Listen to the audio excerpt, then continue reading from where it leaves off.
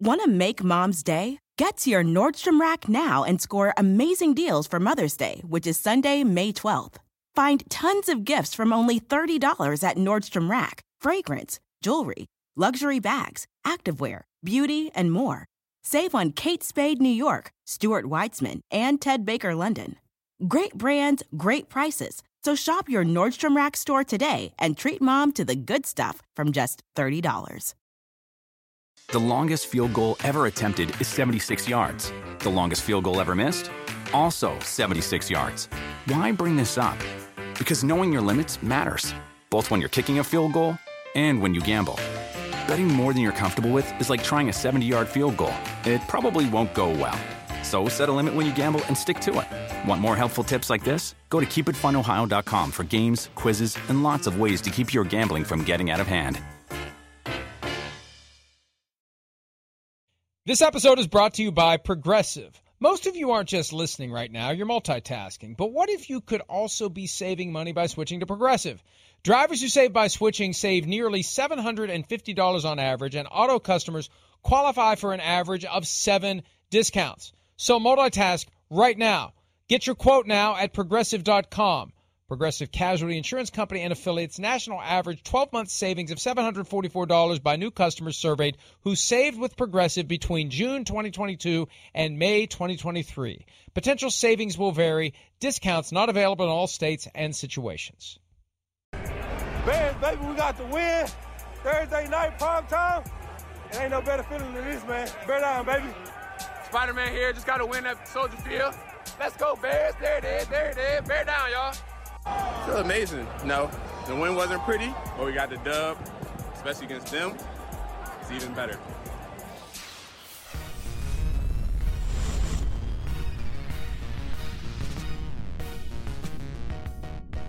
Beat the Carolina Panthers in one of those games that we'll probably all forget by Sunday about 1:30 Eastern Time. I'm Peter King. I'm stepping in, pinch hitting for Mike Florio for a little while. We've got some technical issues we're working on right now, but I'm going to take you through a few things in this first game, and I'm going to tell you what else we're going to be doing in the show. We're going to spend a lot of time talking about what we both think, Mike and I think, is the game of the weekend, San Francisco at Jacksonville. And that is a game that, for so many reasons, is vitally important to the San Francisco 49ers. But first, you know, what we usually do on the show on Friday is we dissect the game on Thursday night. And even though this game didn't have the sort of drama and great plays, in fact, there was only one great play, the 79-yard punt return by the Panthers in the first quarter of this game, and everything else was just sort of very meh. In fact, I'd really like to know how Al Michaels kept a straight face through much of this game, because I know what he must have been feeling on Amazon Prime Video doing this game. But I think there are two big takeaways, at least from me, about this game. And the first one is that, you know, I'm very interested right now in Tyson Bagent and, in essence, about what his role is with this team going forward. Because I thought he made enough plays and has made enough plays. Look, he had a rough game against the Saints last week. But I think he's made enough plays to deserve a spot on the Bears' 53-man roster going forward. Look, he's inexpensive. He'd be a good backup. Who knows what can happen? He's confident, and he knows what he's doing out there. And also for the Bears, I thought that Montez Sweat, with his 8 pressures in this game, he showed basically that, because everybody is saying, oh my God, Ryan Poles overpaid for Montez Sweat in giving him an extension for, you know, $24-25 million a year for 4 years. And you just say, man, is he really that good of a player? And I think he showed Thursday night that he's got a really good chance to be the keystone of what the Bears have been looking for forever. And that is, in the post-Khalil Mack era, a long-term pass rusher. That's what they have needed almost as much, not quite, as a long-term quarterback. So that is my quick Chicago takeaway.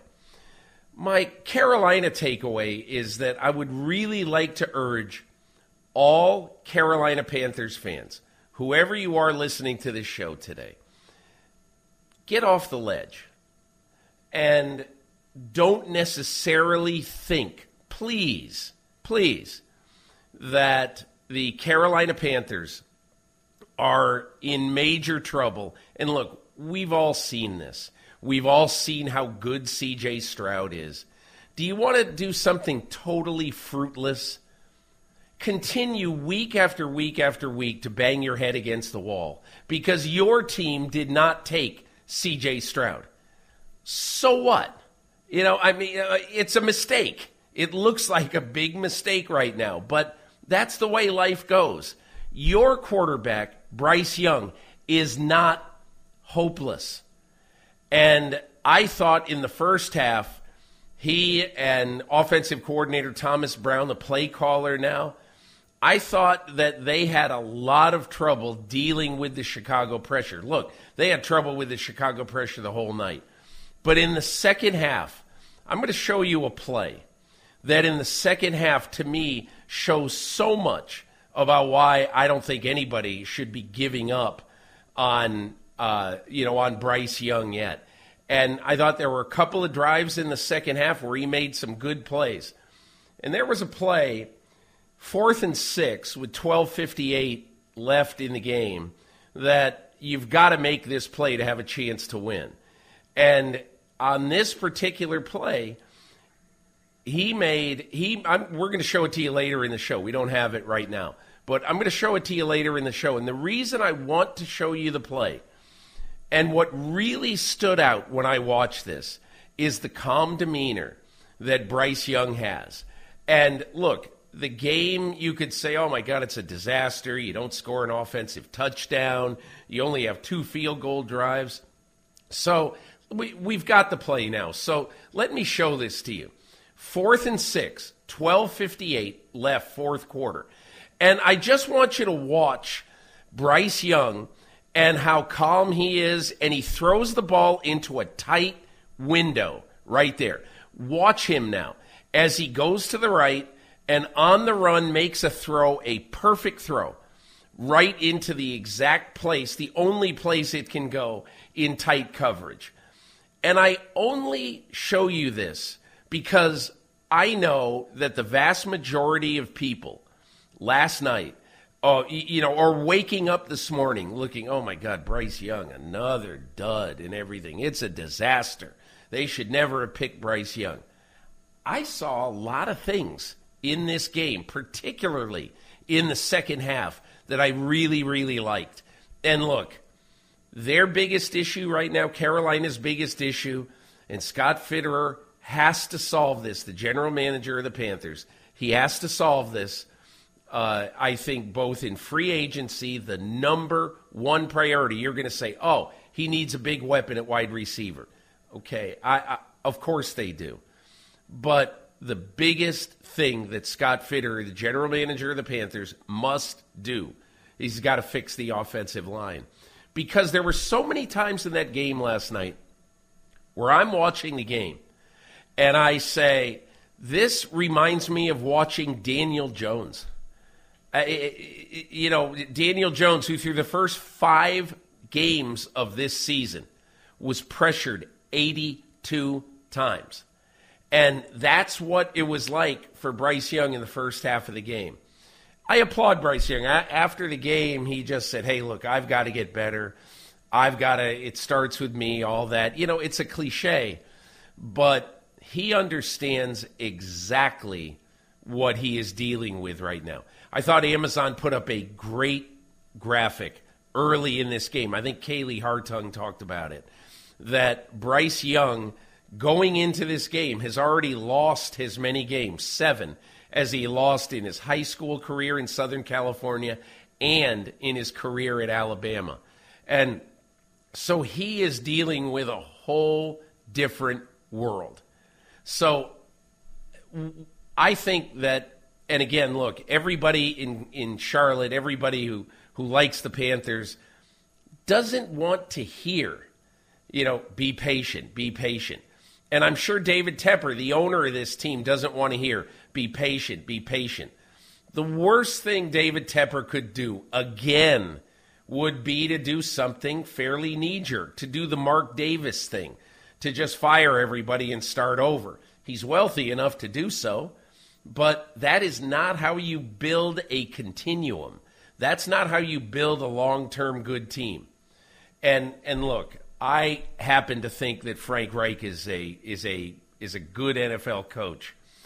But the one trait that Frank Reich had, I don't know if y'all remember this, but when the in-season videos were done, I forget if it was Hard Knocks or if it was that sort of ill-fated in-season show that teams used to do. I think it was probably Hard Knocks, but the in-season Hard Knocks. But there was a scene late in that season where in the middle of a team meeting, Frank Reich finds out that a couple of key guys, have tested positive for COVID and won't be available to play that week at Arizona. And Frank Reich doesn't do this. All he does is he basically says, all right, let's figure it out. We're going to move on. And, because a team takes on the personality and the presence of a leader. And that is why this team right now needs to take on the presence of a flatline, strong person. They know it's a disaster. They see it's a disaster. And, it's awful. They're basically handing the first pick in the draft next year, and they will hear all of the issues. They'll hear everything. They will hear that, oh, my God, if you had the first pick this year, you could get one of the two great young quarterbacks from USC or North Carolina. And so what an idiotic move you made last year in taking a short guy.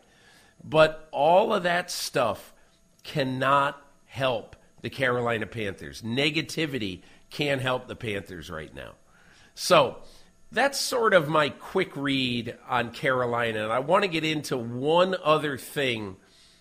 But let's welcome Mike in now. Mike Florio, who's had some technical issues this morning. Good morning, Mike. How are you doing? I didn't do anything. I just sat down. Yes, you did. Too, Peter, yes, you did. I initially have that feeling of guilt because you and I both have a habit of showing up just before the program begins. So when there is a technical issue, I can't help but wonder if I would bother to show up a few minutes earlier than when I do, it would be resolved. So I actually feel better that it didn't get resolved like in the first 10 minutes of the show, because even if I had shown up 10 minutes early, it wouldn't have been resolved. It's still not resolved. And I resolved to come back down to my office to do this on Zoom because the microphone upstairs is broken, or the line from, it's funny. Last week we pulled off West Virginia, Texas, Frankfort, Connecticut like that. This week we can't do a far simpler thing. So, I got to ask you about Germany before we get back to the game. And great job. I was listening very, intently on your discussion of the Bears-Panthers game. I have no disagreement with anything you've said so far, but you were in Germany. Now, here's the problem. I think it should be a requirement. If you go over for the Apple Strudel game, you got to stay for the Road Apple game this week between the Colts and the Patriots. Want to make Mom's Day? Get to your Nordstrom Rack now and score amazing deals for Mother's Day, which is Sunday, May 12th. Find tons of gifts from only $30 at Nordstrom Rack. Fragrance, jewelry, luxury bags, activewear, beauty, and more. Save on Kate Spade New York, Stuart Weitzman, and Ted Baker London. Great brands, great prices. So shop your Nordstrom Rack store today and treat Mom to the good stuff from just $30. The longest field goal ever attempted is 76 yards. The longest field goal ever missed? also 76 yards. Why bring this up? Because knowing your limits matters, both when you're kicking a field goal and when you gamble. Betting more than you're comfortable with is like trying a 70-yard field goal. It probably won't go well. So set a limit when you gamble and stick to it. Want more helpful tips like this? Go to keepitfunohio.com for games, quizzes, and lots of ways to keep your gambling from getting out of hand.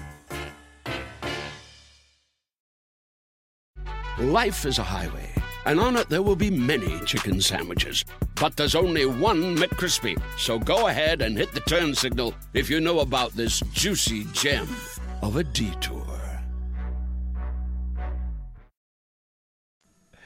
Yeah, I never really gave that much thought. And everybody said, hey, you went to Germany 2 years in a row. It's great. I said, well, look, I'm going to be very honest with you. I went 1 year because it was Tom Brady going to Germany in the middle of almost certainly his last year. And then the next year, I say, oh, my God, this is a top 10 game of the NFL season. Tua at Mahomes in Frankfurt. That is really cool. And so that's why I went to those games. If it was a Road Apple game, if it was Jags-Falcons, I wouldn't be going over. And it's funny, I've never been to one of the, 38 games or whatever it is in London. And now I've been to both of them in Germany. But no, I had to say no, 9 Danke to Patriots Colts. What was your, before we get back to Bears, Panthers, give me your big takeaway about the current state of the NFL in Germany and what you think the future is. And is Germany, in your estimation, more likely to get a team before London? Mike, I'm just, I would bet, you may live to see teams in Europe, but you know what I think they're going to do? I think, okay, so next year, 5 games, all right? 3 in England, 1 in Germany, and 1 in either Spain or Brazil, all right? And then I think starting in 25 or 26, you're going to start to see it ratchet up. The most significant thing I can say from a news standpoint, all right, while I was there, Mark Donovan, the president of Kansas City, I was on that Chiefs championship boat, this 250-foot, 3-story yacht that might even be good enough for Daniel Snyder to step on. This incredible boat that Kansas City had fitted and painted and all that, and I'm sorry, wrapped, not painted in red. And Mark Donovan said to me, he goes, we don't want to wait 8 years. We know what the NFL rules say, okay? We don't want to wait 8 years. We want to come back sooner than that. And, Mike, you might say, oh, my God, Andy Reid rolling his eyes about this and all that. But progressive NFL owners, progressive NFL teams are going to look at playing games and establishing a beachhead in football-mad areas like Germany. Kansas City has already spent $3 million on promotions. Mike, I'm telling you, that city had to be 80 to 90% Kansas City fans, both in those who came over for the game from the U.S. and those who live there. And it's natural, isn't it? They've won 2 Super Bowls in the last 4 years. They have Patrick Mahomes. They have Mr. Taylor Swift. And so it's going to be an incredibly popular team. And so I think as I look at this, remember, Mike, 10 years ago, every year they would say, well, we're trying to convince the Packers to come over. We're trying to convince this team to come over. And we'd like to see this player play over in England or play, in Mexico, whatever.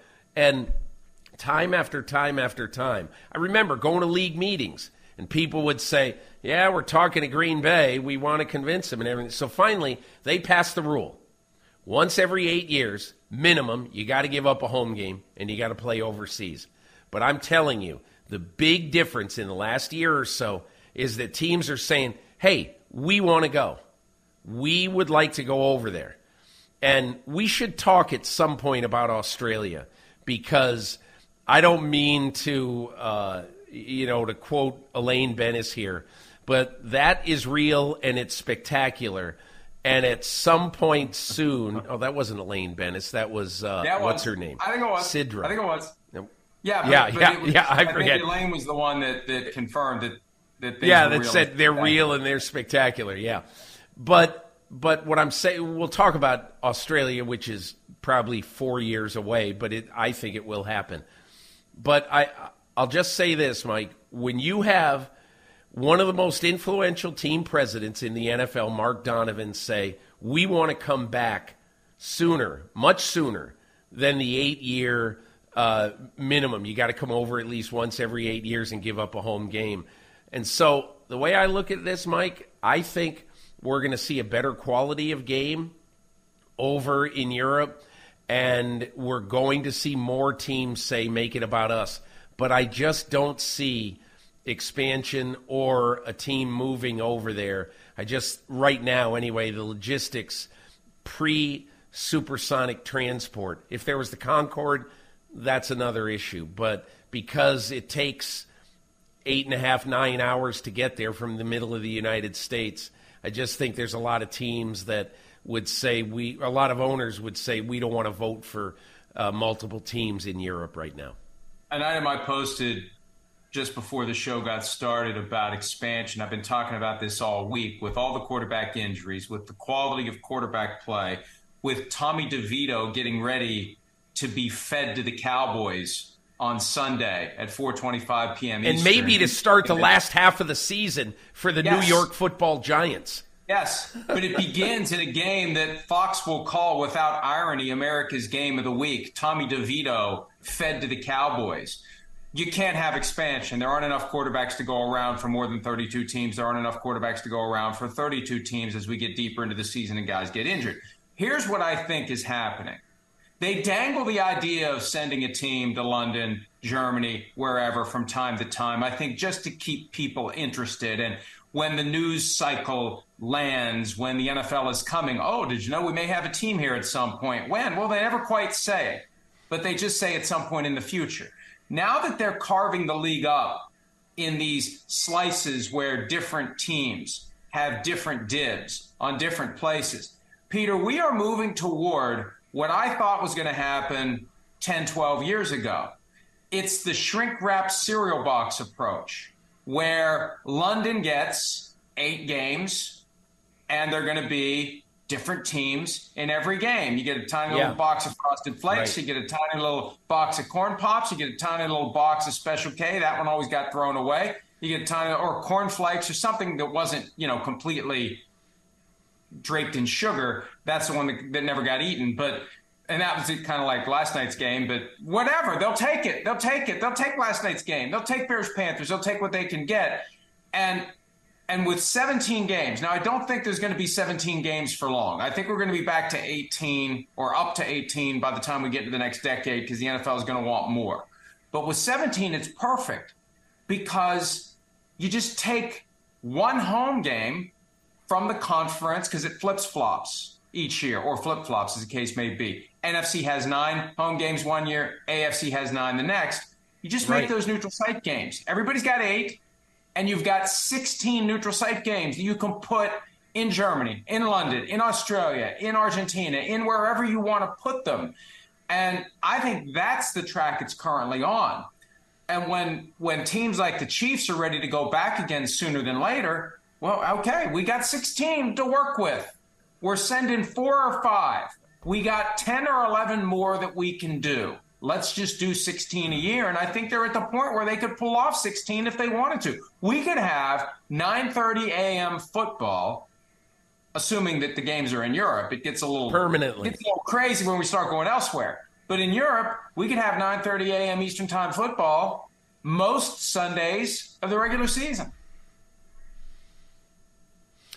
Mike, I had this discussion. Let's transition just for a second to your thought about a lot of games overseas, okay? And I think you're onto something if the NFL can figure a way to make the 9:30 game a package. Okay, I'm not sure it'd be 16, but I think it's entirely likely that the NFL could say, okay, we're going to put 8 games on in consecutive weeks during the season, and when we reopen the media contract, we are going to try to find someone. And you say, well, who would take a 9:30 a.m. package of games? Who would take a 6:30 a.m. Pacific time game, in L.A.? That's what time would come on in L.A. And I say, just think about this for a second. In the last deal, Roger Goodell and Brian Rolapp and the owners, they said, we're going to go to Amazon Prime. You know why we're going to Amazon Prime? Because streaming, A, is the future, which it is, and B, Amazon Prime is not a football network. It's not a sports network. It is a bunch of tech nerds who are going to figure out new and interesting ways to show the games. And the first evidence of that is what they are doing in their alternate Prime Vision feed right now every Thursday, in which, using artificial intelligence and the sensors that are built into each shoulder pad of every NFL player, they're basically predicting before the play, showing the all-22 and predicting who's going to blitz on this play. And it's totally, totally fascinating. And I am told that they're already thinking about, okay, what bell and whistle are we going to put in next year? So the NFL, in other words, didn't go out and say to ESPN, hey, let's put these Thursday night games on ESPN2, or let's go to some other regular traditional network and say, hey, let's go to TNT and say, hey, why don't you just show the games, same crews, same everything, and all that. No, I believe that when this thing opens back up, whatever year it is, I think it's 29, 28, or 29, that the NFL will seriously consider a package of 9:30 games, and that would be all of the Europe games in the course of the year. And Mike, just think about this. There are places in Europe that really want the NFL to play. Like, for instance, Dublin desperately wants a game. Okay, we never talk about Dublin, but a Steelers game in Dublin, you're getting 90,000 people at Croke Park or wherever it is they would play. Paris could have a game as early as 2025 after the Olympics finish there next year. So follow this. You got Dublin. You got London. Let's say 4 a year in London. Let's say 2 a year in Germany. And then you've got Spain, you've got Paris, you've got Dublin, and who knows what else you have. But to me, the NFL is going to capitalize on this, and I don't think it'll be very long before we see 8 games outside the United States in a given year, up from the current 5. Yeah, and I think that is the path that's going on. Just because moving a team to London, Germany, wherever, brings with it a ton of issues that aren't going to be easily solved. And I think they keep waiting for a solution to pop up. It's just not going to pop up. This is the better solution, sending teams here, there, and everywhere, especially if they want to go. That's the key. That's the biggest change over the past decade. You now have teams that are clamoring to go instead of teams that are saying, oh, fine, I'll do it. So in that spirit, oh, fine, I'll do it, I'll transition back to last night's game, Bears-Panthers. Yeah. You were doing a great job breaking it all down. And, Peter, look, I know the Bears feel good about getting their 3rd win of the season, but when you look at their schedule, they don't have many more 1-win teams left on it. They're going to have to beat somebody better than the Panthers to thrust themselves back into contention. In the NFC, who knows? Maybe they can become a team that is relevant. With 7 losses, it's hard, though. You kind of got to run the table at this point. But it is something to build on, and it gives the front office something to think about. Tyson Bagent, Justin Fields, high pick next year, our own and Carolina's. What are we going to do? The balance of the season is data that can be factored into whatever the decision will be next year. Do we go with a new quarterback in the hopes of finally getting a franchise guy for the first time since Sid Luckman? Can we develop Tyson Bagent into something? What do we do with Justin Fields? But it is amazing to me to think that a kid that was playing Division II football a year ago comes into the NFL undrafted the same season as Bryce Young, Heisman Trophy winner a couple of years ago, comes from Alabama as the first pick in the draft. And the kid from D2 beats him. Now, I know that there are other players on the team that factor into that, but that is an amazing fact in and of itself. Tyson Bagent, undrafted Division II, starting quarterback, gets the win over Heisman Trophy winning first overall pick in the draft. It's unbelievable. Mike, I was thinking about this, just before the show. And I was thinking about the vagaries of the NFL game right now. And look, I remain very, very dubious about Tommy DeVito, because if the Giants had any confidence in Tommy DeVito, they wouldn't have had him shrink-wrapped and just holding on to the ball. And I think throwing it 3 times in his first 44 plays that he played in the NFL against the Jets.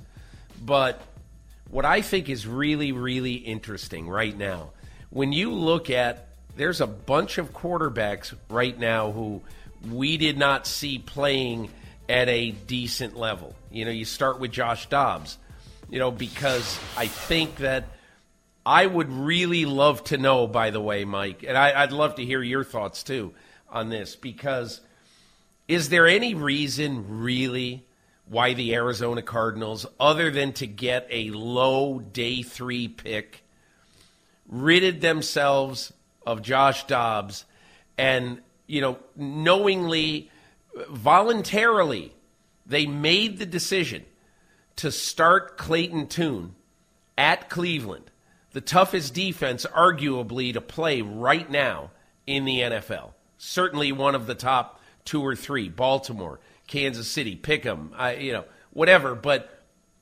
why in the world would you make that decision? Tell me. Why would you do that? And I'm not suggesting they are tanking. I'm not doing that.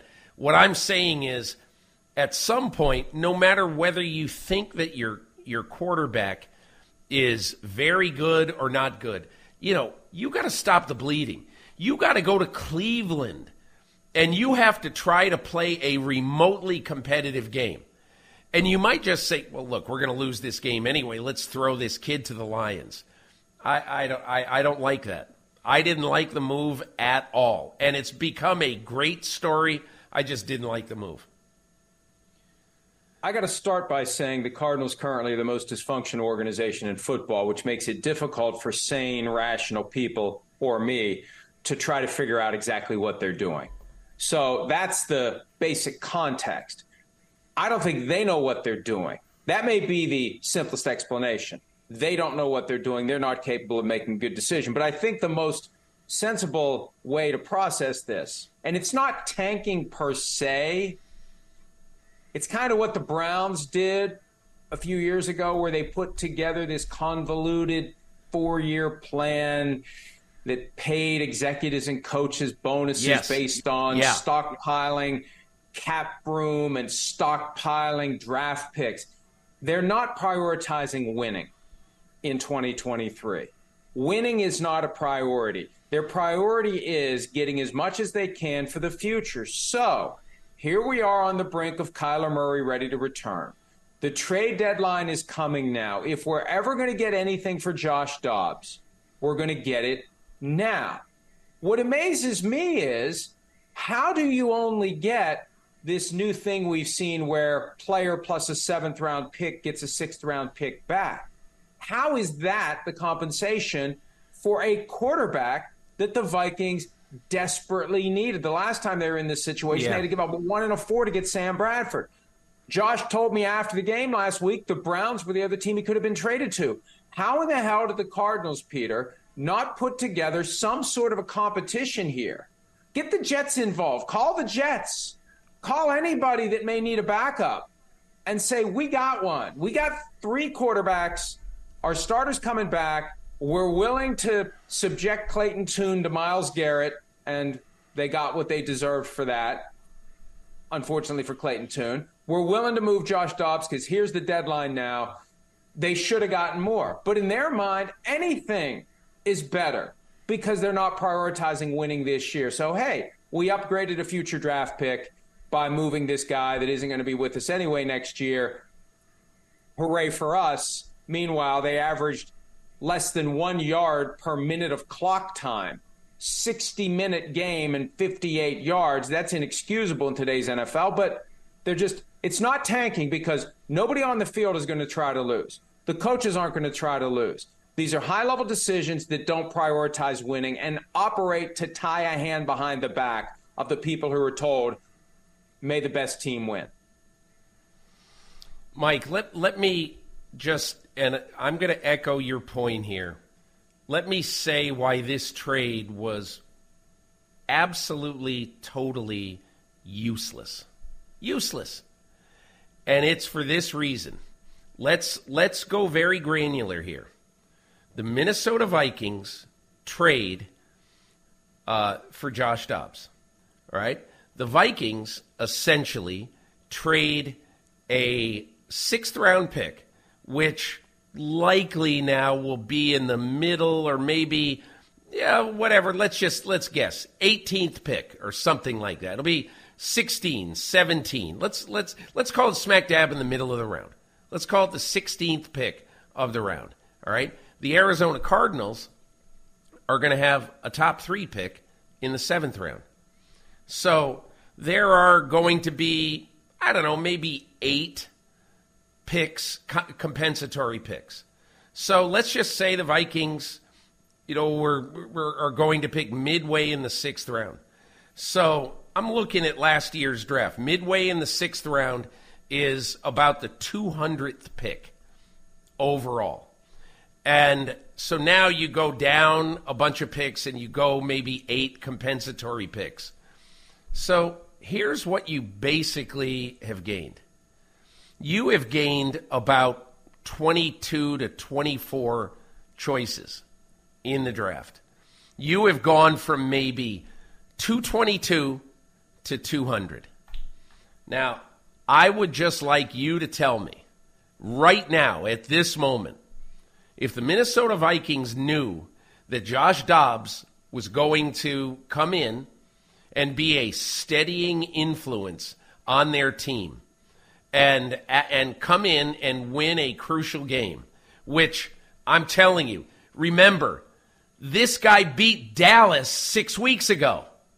So don't tell me that it's some big shock that he could come in relief with hardly any practice time. And he can beat the Atlanta Falcons. Who are the Atlanta Falcons?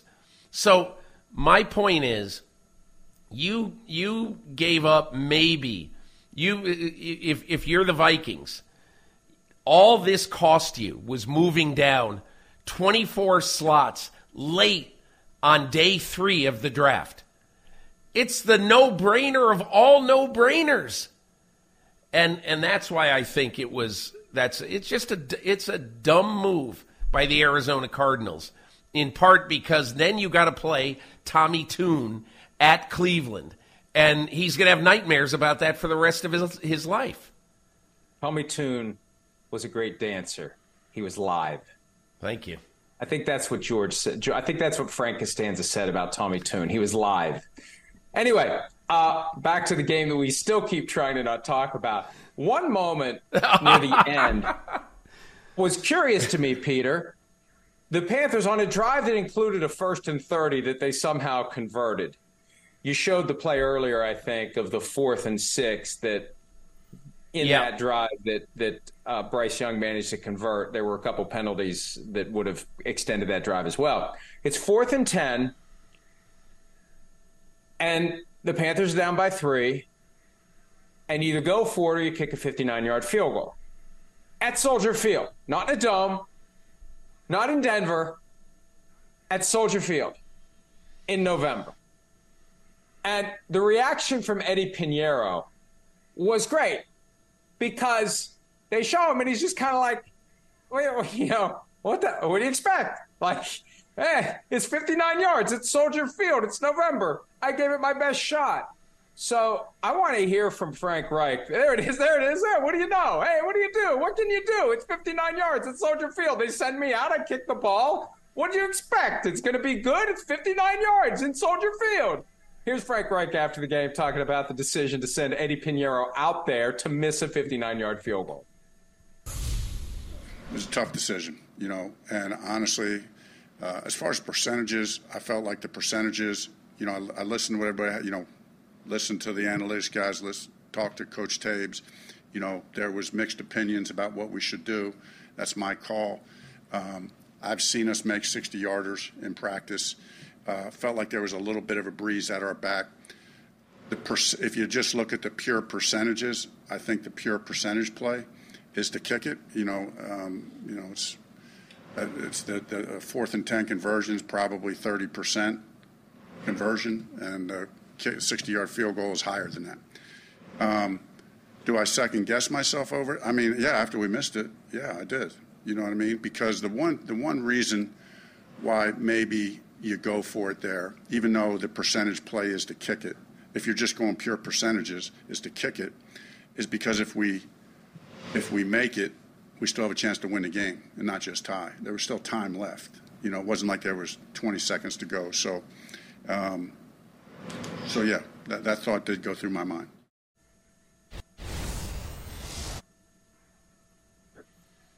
But the idea that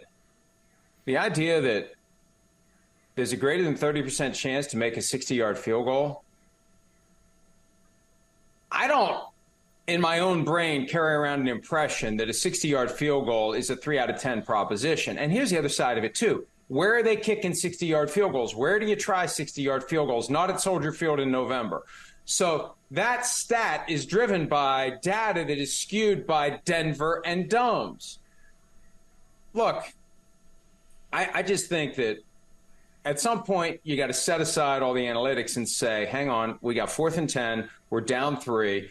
And if they hadn't burned a timeout when they didn't need to a couple plays earlier, it would have been even easier to just go for it because we got 3 timeouts. If we don't make it, we can maybe get the ball back.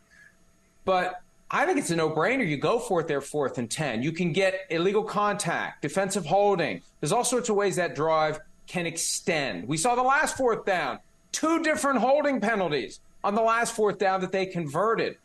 I don't know in what world. It kind of reminded me of Nathaniel Hackett after week 1 last year when he was trying to set Brandon McManus up for some ridiculously long field goal, that's why he did what he did. Yeah. Some ridiculous 64 yards or something. Yeah. Like, I mean, Frank, I'll take my 3 out of 10 shot at converting 4th and 10 over sending a guy out onto the turf of Soldier Field in November to make a 59-yard field goal, which came up well short. Were they watching him kick 60? I mean, if Frank Reich would have said during that clip, well, you know what, Eddie Pinheiro was banging him through from 70 before the game, then okay. But I don't get it. I don't get it. And, you know, I don't want to be overly critical here. You got to make a decision quickly. There's just a chance he made a bad decision. Look, here's the reason I would have gone for it. Definitely. And I made a note of this this morning when I was thinking about, I knew we were going to talk about it. Early in the 4th quarter, Panthers had 4th and 6 at the Bears 36. They choose to go for it. And obviously that would have been a shorter field goal. But they choose to go for it, and Bryce Young converts to Tommy Tremble. First down. Okay? Then on this same drive, they have a 4th and 1 at their own 18. And they choose to go for it, and Bryce Young scrambles for it. They have a 4th and 2 at the 2-minute warning. And Bryce Young throws to Miles Sanders and gains 13. So I question whether you've got a 30% chance to make 4th and 10 in that situation. I bet it isn't quite that. I'd love to hear the reason why it's a 30% chance. I would have thought it was a little bit less. But still, I would have gone for it on 4th and 10 because my quarterback he may not be the best quarterback in the league, but he is a confident, cool guy who'd converted 3 4th downs in this quarter alone. And so I would have gone for it. But, Mike, I'm just going to make this point about this entire argument. Let's just say they go for it, they make it, they come down, they win. What really has changed about the Carolina Panthers? You got confidence because maybe you made a great drive at a tough place to win on the road against a good pass rush. I get it. But, it's like Juju Smith-Schuster. The Browns is the Browns. They're still going to be a team in need of incredible infusion of talent this offseason. You're absolutely right, Peter, but I was thinking of something just as you said that. And this is one of the reasons why analytics has a place, but analytics at times needs to take a back seat. Or let's say analytics needs to be stuffed in the trunk when you consider other factors, such as how the game is going, how your team is playing, what your gut feel is, where you're playing the game. There are a lot of things, and the analytics crowd will say, oh, that's covered. Oh, that's covered in the calculations. Oh, that's covered. Oh, that. Okay, baloney. It all can't be covered in these calculations. We can't reduce life to a mathematical equation. And here's the biggest thing that could have come from that. They go for it on 4th and 10. They don't make it. No big deal. You move on. You go for it. You make it. Maybe you win the game. Your quarterback, who is currently feeling at some level of his being like he's letting the Panthers down, like he's not the guy he needs to be, like his good friend C.J. Stroud is clearly better than him. Wouldn't that be a nice shot of confidence? Wouldn't that be like a B12 shot for George Costanza if Bryce Young had converted that last night and driven down the rest of the way and finished the job and won the game? It was an opportunity squandered by the Panthers to give Bryce Young a chance to take a step closer to what they need him to be.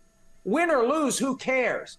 Here's an opportunity for a quarterback who's been beaten down by the comparisons to C.J. Stroud to do something that makes people say, hey, you know what?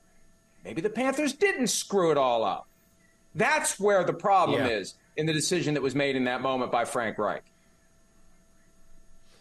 Yeah, and I get that. And as I say, look, Mike, when in the first 10 minutes of the show, I said, listen, get off the ledge, Carolina fans.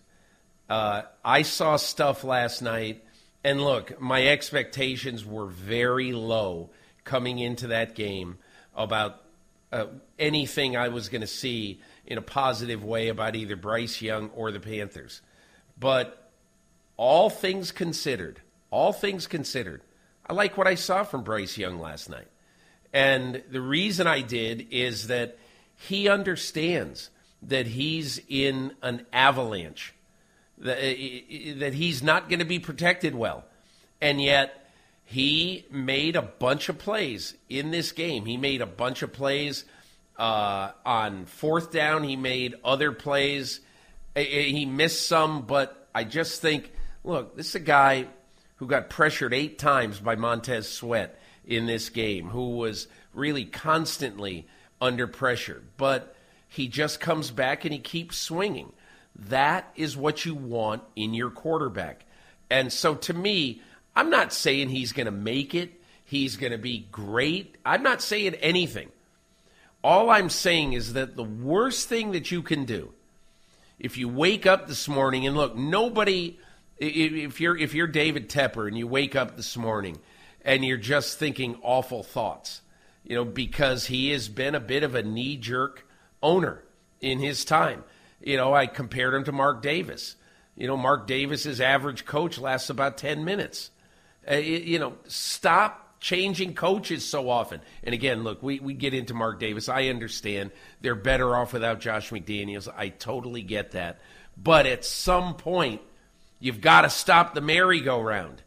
And that's why if you're the Carolina Panthers, your ownership, your management, you're the coaching staff, take a deep breath and say, we don't have our pieces in place. Trust the process. And that's how I would look at it if I'm Carolina. We had a great glimpse of the personality and impatience that oozes from David Tepper last night when the camera found him in his luxury suite, and he was pissed. That's usually a reaction you don't see. It's usually just kind of muted and you just go about your business, try not to pick your nose. Right. He was pissed. Yeah. He was irritated. I mean, this guy just holds on to life a little too tight, and it served him well. Multi-billionaire hedge fund manager. That's great. But in this setting, it's just a little bit too much. It's obvious to anyone who's watching. It's too intense. It's too stiff. It's too pissed off all the time, and it's not going to be successful. And there it is right on cue. He's like, God, why are you doing this, people? Oh, no. Serenity now. Sir, look at it. Look, what are they doing? Look. They've got this TV camera. What are they doing here? It's like they're taking shots of him in his bathroom on the commode. You're sitting in your luxury suite at a game. What do you expect? You own the team. If you don't want to be on TV as an owner of a team, why the hell did you buy a team? It's one of the things that goes along with buying a team. Oh, my gosh. All right. I want to hear a little bit from Bryce Young. Show that on a loop 16 times. So here's Bryce Young after the game. Not nearly as irritated as David Tepper when he was seen sitting in his luxury suite at the game last night. Let's have a listen to how Young came off after a game that the Panthers did their best to try to win. We have to be better. I have to be better, first and foremost. I have to be a lot better. So, we have to be better. It's frustrating. It's very frustrating. And that's not me. That's not just me. That's everyone. We're competitors. Losing is frustrating. It's fresh. You feel it. But at the end of the day, you gotta turn the page. And being frustrated, however you feel, it's not gonna win you a game. It's not gonna help. You have to turn that and use that in action throughout the week, and then we have to translate it to Sunday or Thursday tonight, whatever. We have to translate it. We care. We work hard. I'm grateful to be playing with the guys that I am. We work hard. We're throughout the week. We look good. We execute. We push. But we got to find a way to make that translate again, especially offensively. First and foremost, myself. I have to be better. Receiver Adam Thielen was a little more blunt than that. He called the offensive performance last night an embarrassing effort. And I can't help but think how different that press conference goes if Frank Reich trusts Bryce Young on 4th and 10. They drive down. They win the game. He's in that press conference with his pads and his jersey still on. He's smiling. Primetime game. Al Michaels calling the game. They said during the broadcast how excited he was about that. His first Al Michaels game. They win it. They feel like they have a little something. They've won 2 out of 3. They're moving forward, laying the foundation for next year. That's why you go for it on 4th and 10.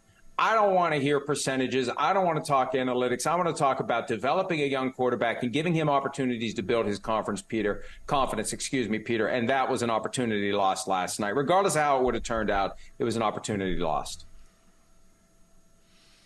Yeah, as I say, I would have gone for it. And I'm not sure it's 30%, whatever the percentage is. The reason I would have gone for it is because he's converted 3 4th downs, in the last 30 minutes, of real time. The last, 12 or 13 minutes on the game clock. So, and I just, I understand Adam Thielen is got to be tearing his hair out because Adam Thielen was on a really good offensive team for his whole career until he came to Carolina. And so to not be able to move the ball with any consistency, it's got to be killing him. But I think I just look at this and I just say, Mike, I said, you probably heard it earlier, that this really reminds me what I saw last night in terms of, a quarterback getting chased, getting bothered, getting pressured. Reminds me of Daniel Jones in the first 5 games of this year. 82 pressures, 28 sacks. And that's what last night looked like to me. Now, in the interest of full disclosure, before we take our break, Michael David Smith, the managing editor of ProFootballTalk.com, has done the research at my request just in the past few minutes. Since 2013, Peter, there have been 26 field goals attempted of exactly 59 yards. 26 since 2013. How many do you think were made exactly 59 yards since 2013? 10. 12. 46%. Now, again, they weren't all at Soldier Field in November, but one of them was. The most recent one was Matt Prater nailing a 59-yarder at Soldier Field. So one of the 26, one of the 12 that went through was at Soldier Field. But the percentage is a little bit higher than we would have thought. Still, I agree with your instinct. 30% too low last night in that moment. And the benefits in the future for giving Bryce Young a chance to prove himself and develop that confidence he desperately needs, Peter. That's why they should have gone for it. But, kickers, I remember when I was a kid, a 40-yard field goal was a big deal. Now we got 46% conversion rate at 59 yards. The one thing I would say about the field goal try, and this just occurred to me as you're talking about that. Let's say they make the field goal. And so they make the field goal, and Carolina basically now has to defend Chicago. And think about this, Mike. They would have kicked this field goal with about a minute 35 to go. Then you're going to give the ball back on a kickoff in a tie game to Chicago with a minute 35 to go, and Chicago with having all 3 of its timeouts. It's, there's a better chance that Tyson Bagent is going to get in field goal range. There's a better than 50, in my opinion, better than 50% chance he's going to get in field goal range. So that ought to be factored in to the decision also, which all you're doing is delaying the inevitable. Well, it's not inevitable, but delaying the likelihood that Chicago's going to get in position to be able to kick the winning field goal in a minute 35. But again, look, I think we both agree, should have gone for it. That's the way life goes, and we move on. And that's another question about the quality of the analytics. I don't think every team has the exact same formulations and procedures and approaches. There are deviations here and there. But it is different to say, what's my percentage chance making 4th and 10? What's my percentage chance making this field goal? And what's my percentage chance of winning if I do those 2 things? Because you're right. Even if you make the field goal, that's a different question. Making the field goal is a different question than what are my chances of winning. Because even if, let's say, the chances of making the field goal are 40%, I don't think that means that your chances of winning are 40 or 50%. I don't think they're nearly as good. But anyway. Yeah, no, but that's why it's important. If you're going to embrace analytics, as every team now does, you need to do it in a way that makes sense. You need to be using good numbers. You need to be using good processes. And you need to be asking the right questions at the right times when you're making these decisions. And ultimately, you got to be able to set it aside and make a decision based on everything that's going on, not just the numbers somebody's whispering into your headset. All right, we got to take a break. 49ers have lost 3 games in a row. And if you get, easy for him to say. The 49ers have lost 3 games in a row. Can they get back on track this weekend when they take on the juggernaut Jacksonville Jaguars? A little alliteration there on a Friday morning. More PFT Live coming at you right after this.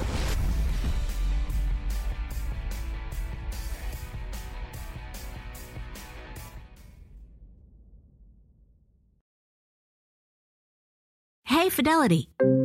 What's it cost to invest with the Fidelity app? Start with as little as $1 with no account fees or trade commissions on U.S. stocks and ETFs. That's music to my ears. I can only talk. Investing involves risk, including risk of loss. Zero account fees apply to retail brokerage accounts only. $0 commission applies to online U.S. equity trades and ETFs and retail Fidelity account. Sell order assessment fee not included. Some account types and securities excluded. Details at fidelity.com/commissions. Fidelity Brokerage Services, LLC, member NYSE SIPC.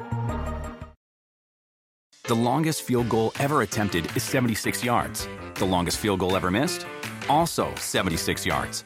Why bring this up? Because knowing your limits matters, both when you're kicking a field goal and when you gamble. Betting more than you're comfortable with is like trying a 70-yard field goal. It probably won't go well. So set a limit when you gamble and stick to it. Want more helpful tips like this? Go to keepitfunohio.com for games, quizzes, and lots of ways to keep your gambling from getting out of hand.